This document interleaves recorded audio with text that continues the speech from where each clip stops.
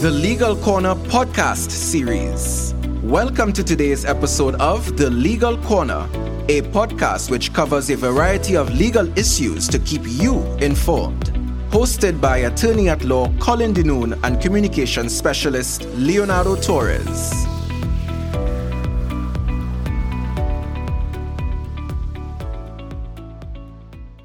It's a pleasure to be with you again for another episode of the Legal Corner podcast series. Unfortunately, Colin wouldn't be with us today. He has other commitments.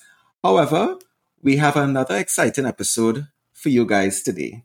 Today's episode is entitled The Recognition of Foreign Decrees of Divorce and Nullity. Today, as our guest, we have attorney at law, Ms. Vishala Kedu. And just to give you a bit about her background before we bring her in for today's interview, Ms. Vishala Kedu is an attorney at law at Alpha Chambers and also a junior ordinary member on the Council of the Law Association of Trinidad and Tobago, who was admitted to practice in Trinidad and Tobago and will be called to the bar this year in Guyana. Her areas of practice inexhaustibly include a varied range of legal areas such as criminal, probate, family, civil, and conveyancing law. She's also a holder of a Master's of Law in Corporate and Commercial Law obtained at the University of the West Indies St. Augustine campus in 2021. Ms. Kedu also enjoys marathons, hikes, and occasional badminton. Ms. Kedu, good evening. It's a pleasure to have you with us today. Welcome to the Legal Corner podcast series. How are you doing today?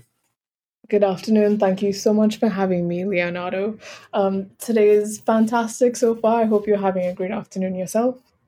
I am. Thank you very much. So let's jump right into today's episode. As we mentioned before, we're talking today about the recognition of foreign decrees of divorce and nullity. Can you talk to us about the process for a foreign decree of divorce to be recognized in Trinidad and Tobago? Sure. So with all things, we do acknowledge that everyone's circumstances are individual, and when it comes to specific types of advice, that people are always advised to find an attorney and allow them to get that kind of understanding with regards to their unique circumstances. But in general, you're looking at divorce decrees, which is something that is done by the family courts. That is the jurisdiction in which is competent to allow for these to be heard and ordered. And then decrees of nullity, which are also things that they are entitled to determine where the relevant application is made. So there are circumstances where a nullity could be found. For instance, a respondent is likely to determine that a decree of nullity is considered where there is avoidable circumstance in relation to a marriage. And that is, in terms of the nature of it, you'd have to consider whether the process had been properly undertaken between the parties. There are circumstances where it could be deemed voidable, which may be, for instance, where a marriage is not consummated. We both understand the meaning of the word consummated, being that it's not necessarily willful refusal, but simply that the act itself had not taken place. Perhaps if consent was not given. So there's a bit of case law on this type of circumstance. But there's also other circumstances that venture very deep into whether or not that could be considered fit for marriage. So we won't go too deep into it, but yes, those are avoidable circumstances. And also certain steps that need to be settled. And in the case of that, it can be treated as if it existed up until the time of a decree. So without going too far into it, the process for foreign decree of divorce to be recognized in TNT would have to be done via an application to this court, paying recognition to the decree that exists in a foreign jurisdiction so as to have this jurisdiction have sight of it and accept it as a document that can have effect. Now, it's not the process of giving a foreign court the power over this court. It is simply a position in which this court takes in relation to it. Okay, thank you for that. And I know you were touching a bit on nullity. How does that type of foreign decree differ in terms of process as opposed to divorce? Well, in terms of it being an application, it is simply something that would be acknowledged by this court. So, um, are you asking me in terms of the requirements for a decree of divorce as opposed to a decree of nullity? Yes, we can get into some of those requirements. Right. So, in terms of the applications themselves, what has to be proven are different. So, for instance, when you're looking for a decree of divorce, there is one particular ground that can be satisfied in 5 different ways within this jurisdiction. And that includes where the respondent has committed adultery, and the respondent finds it intolerable to live with with the applicant. Uh, the respondent has behaved in such a way that the petitioner cannot reasonably be expected to live with the respondent, that the respondent has deserted the petitioner for a continuous period of at least 2 years, and that is that they are separated and have not come together within that period of time, and there is consent to that effect.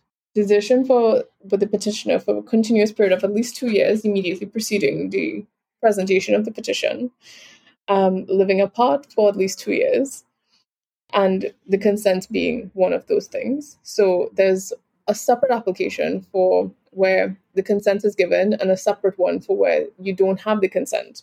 And then there's also an application for where they have lived apart for a continuous period of at least 5 years.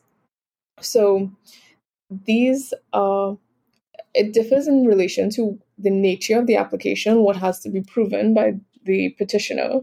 And for nullity, it's entirely different because in many ways, these decrees are based on a social contract. Marriage is, in a way, a social contract where both parties are agreeing to this by virtue of the power of the jurisdiction, the law, and for those who have a religious based marriage, by virtue of God, that they are together. But there's certain things that can affect that type of contract, which is when nullity comes in. So I have included and mentioned earlier the concept of being able to have this union considered, but intimidation is one of those factors that could be considered, where the consent for one individual or both to enter into this contract was not had. This could also be affected by being psychologically incapable of entering into it. If they are found to be a person who is incapable of entering into a contract, and I'm referring to it as that, but I'm saying it very loosely, that incapacity can be used to nullify a marriage. The This is also found without question where the person within this jurisdiction is below the age of 18. Um, to enter into this kind of thing, it's limited now to persons who are considered adults within this jurisdiction. Not all jurisdictions have 18 as the age of consent to enter into it, and also for very unique circumstances such as incestuous unions that are bigamous or polygamous, and that is also a unique type of law that we don't usually see often being used to nullify um, a marriage, because it does not occur too often in society for this to be raised. So I think that would also characterize the nature of the application that has to be done for a decree of nullity as opposed to a decree of divorce. Okay, thank you very much for that explanation. We really appreciate it. What about the effect of recognition? What can you tell us about that? So when it comes to having it acknowledged within this jurisdiction, it is simply to say that an order that has taken effect from another jurisdiction gives its power to this jurisdiction. It is work that has been done, especially where marriage has been settled abroad or a decree of nullity has already been obtained, and either for purposes within this jurisdiction that is necessary, such as, let's say, the financial planning or maintenance relationship that has to go forward, it may be necessary for the purposes of those types of applications to either have a continued acknowledgement that this is a position between the parties, so as to equip this jurisdiction with the power of the relevant court, which would be the family courts, to make such decisions continuing, having the acceptance of that position within a foreign jurisdiction. So it simply means to say that the court can then consider that previous order and whatever the clients are seeking to allow this to happen, to allow it to give effect based on that position. Without it, it would essentially be a foreign order that does not have the adoption or the acknowledgement of this court. Makes complete sense. Why would someone require their foreign decree to be recognized? One of the easiest examples that is immediately coming to my mind would be a situation where a petitioner wants to be remarried and they want their previous marriage certificate and decree of divorce to be acknowledged within this jurisdiction to ensure that there's no difficulties going forward. Essentially, it is simply to have it obtained and have it noted. But again, as mentioned, also for the financial provisions for, let's say, any minor children within the family, it may be of assistance that a decree is acknowledged. And again, for the purposes of the decree of nullity, where there's any sort of difficulty that someone is facing, that this is the cause of it, or simply without the declaration of it being acknowledged by this court, they may be hampered in some way. So it is not often that you would see it being necessary, other than the fact that there are some sort of provisions that are being sought by either party in terms of continuing their lives, or simply to ensure that the continuity of other orders or arrangements that may have existed in other jurisdictions, to have it also acknowledged here. Okay, thank you very much for that explanation. So at this point, we're going to take a quick break. Stay with us. We'll be right back.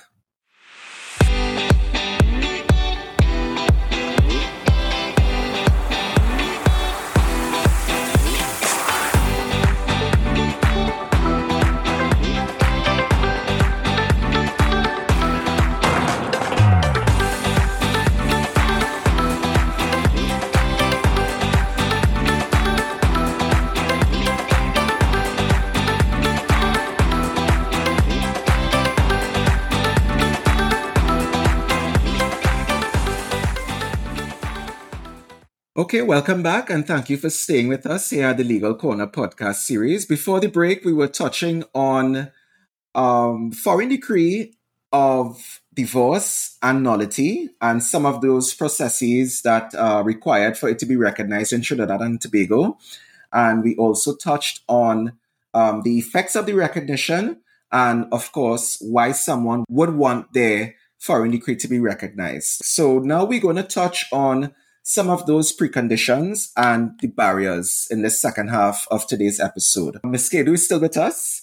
Can you talk to us a bit about any of those, or what are rather the preconditions to recognition? One little point about a situation where within a decree of nullity that such a marriage contract can be considered void.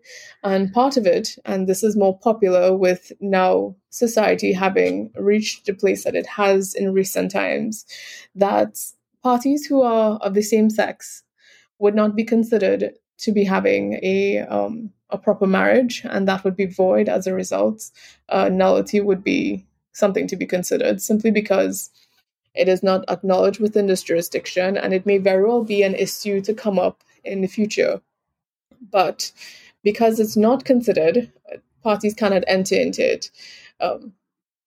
In the future, we may see the issue come about, and as a result, where someone has had a successful same-sex union in a foreign jurisdiction, it would simply not have the acknowledgement within this jurisdiction. So for all intents and purposes, it's as if they are unmarried. Thank you for that explanation. Can you talk to us now about any of the barriers that can present themselves as it pertains to a foreign decree of divorce being recognized? Yes. So when it comes to the barriers to a foreign decree of divorce being recognized, it really does come down to the individual circumstances of the party making the application and whether or not, well, it also has to be a proper document before the court within that jurisdiction that would have to be brought down and acknowledged. So there isn't too much in terms of specific things to say, okay, well, this has to be avoided or that.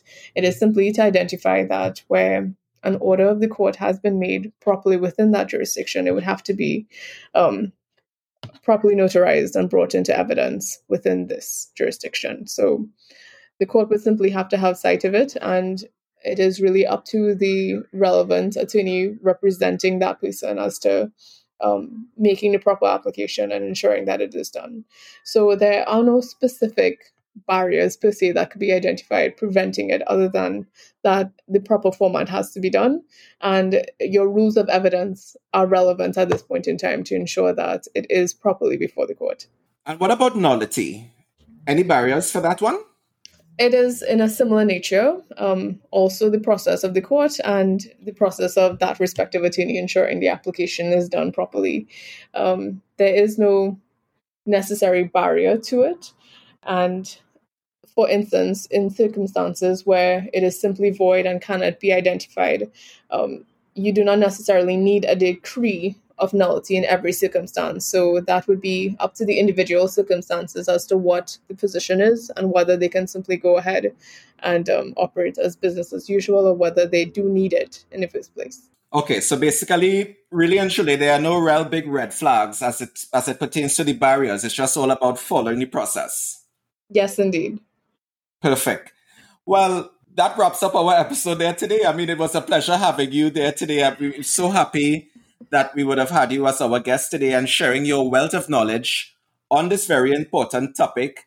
And also, if other matters pop up in the future, as we were touching on earlier, we would definitely bring you back on to have another discussion. It has been an absolute pleasure. Thank you for having me, and thank you to all your listeners for continuing to support this wonderful podcast. I do hope to be back on sometime soon, and perhaps we would have even more entertaining and challenging topics to go forward. So thank you so much.